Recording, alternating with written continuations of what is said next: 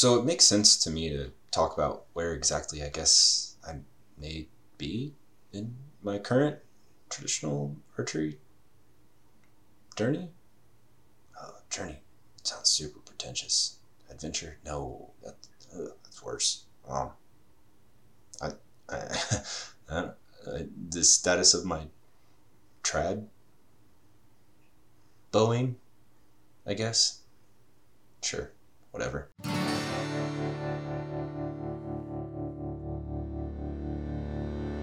Hey everyone, I'm your Huckleberry, and welcome back to the Stick and Twig.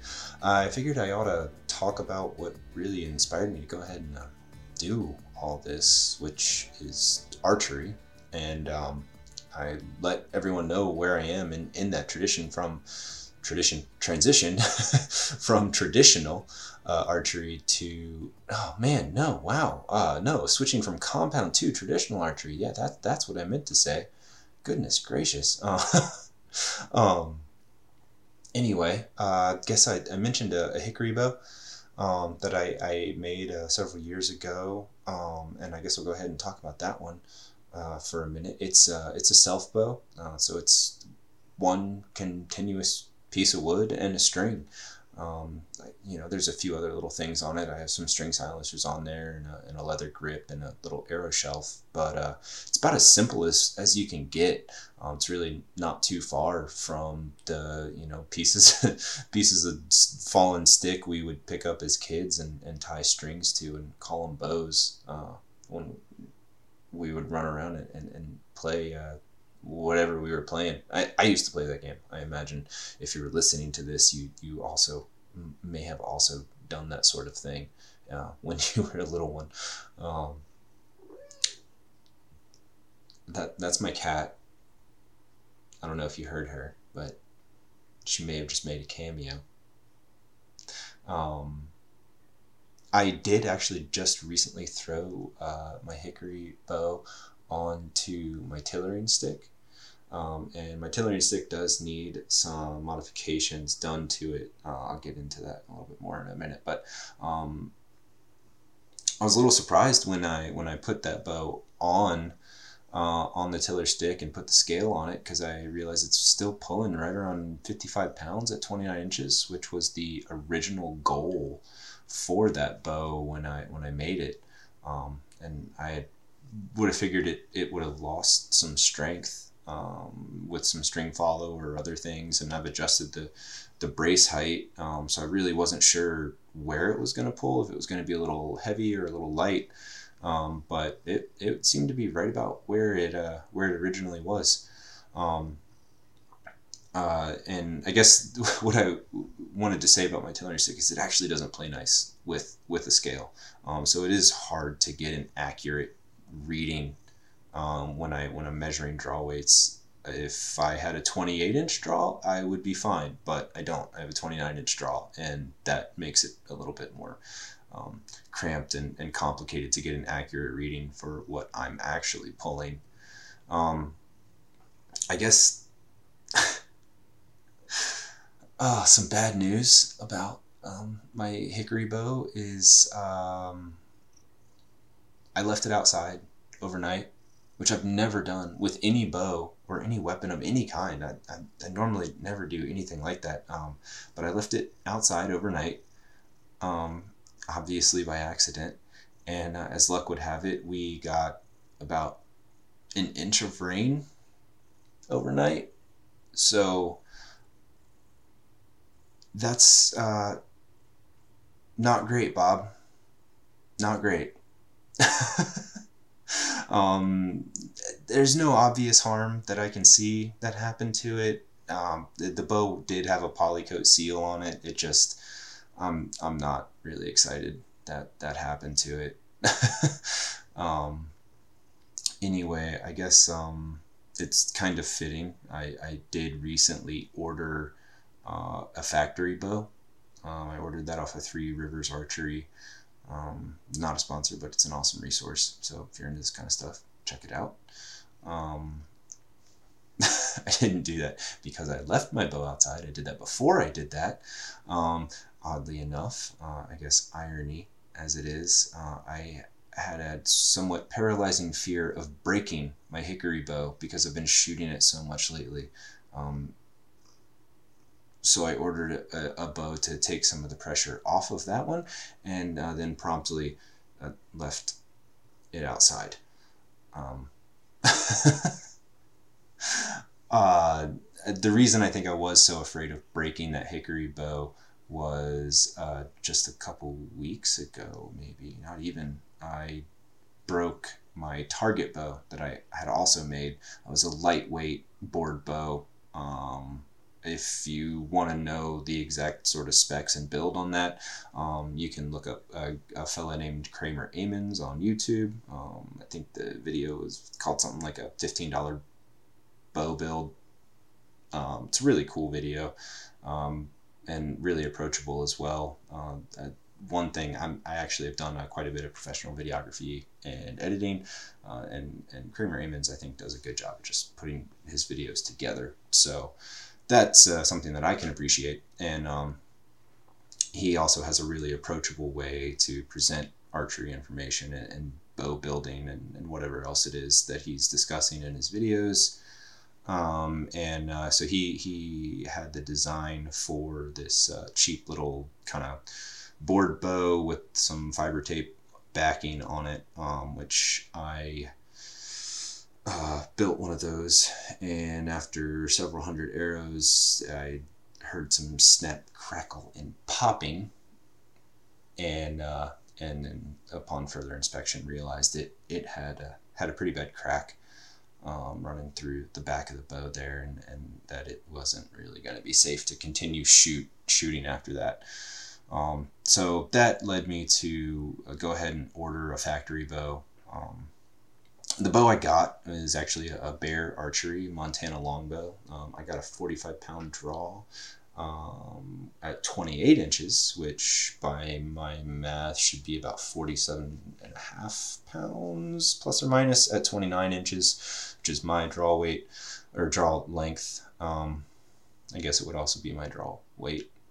Anyway, yeah, I just wanted to kind of shorten up my learning curve, and also hopefully have something that I could hunt with, just because I really enjoy the archery seasons around here. As I'm recording this, the opening day of muzzleloader season is tomorrow in my area, so the early archery season is technically over already. I missed the entire early archery season, which was something I knew full well was going to happen this year. I did some other really cool stuff with that time instead, so I don't regret it at all. But just generally, archery hunting really increases the opportunity that you have to get out into the deer woods around me. So yeah, a chance to shorten up the learning curve, learn more efficiently, shoot more with lower stakes. Something that I haven't put hours and hours and hours into making myself, and something that's probably not gonna break, because after breaking that target bow, I had I've been dealing with a paralyzing fear of breaking my hickory bow, and which is just all the more ironic, I guess, that I then left it outside. Anyway, yeah, so I've ordered that Montana longbow. I'm really excited for that to get here. I don't have it yet. Once that does come in, I'm sure I'll start shooting it and talk more about it, but don't have it yet. So that's really all I can say about it at this point. I'm excited for it.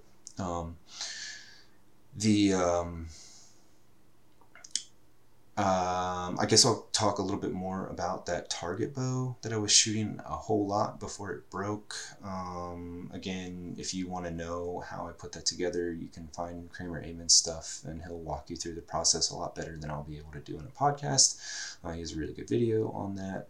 And the one that I built ended up being really lightweight. That was on purpose. I wanted something that I could shoot a lot. So I think that one ended up right around 27 pounds at 29 inches. Again, my tillering stick doesn't play nice with the scale that I have, so it was kind of hard to tell exactly what I was pulling. And now that bow is broken. So even if I were to make some modifications to my tiller stick, which I am planning to do so that I can get some more accurate readings in the future, I won't be able to put a measurement on that bow. So we'll never really know what that was. But like I said, I intentionally made it super lightweight, just so I could shoot a lot, work on my form, and not turn myself into a fiddler crab in the process. As far as my shooting goes, I was shooting the hickory bow a lot over the last couple weeks since breaking the target bow. And just before leaving that bow outside overnight in the rain, I was starting to put some really good groups together with it. I recently switched from a split finger grip to a 3-under, and kind of like a light bulb went off. I don't know if I was pinching the nock somehow or what exactly was going on, but that simple change really made me a lot more consistent and confident even in my shooting. I just tried shooting 3-under one day out of curiosity and was really surprised with how good I felt shooting that way.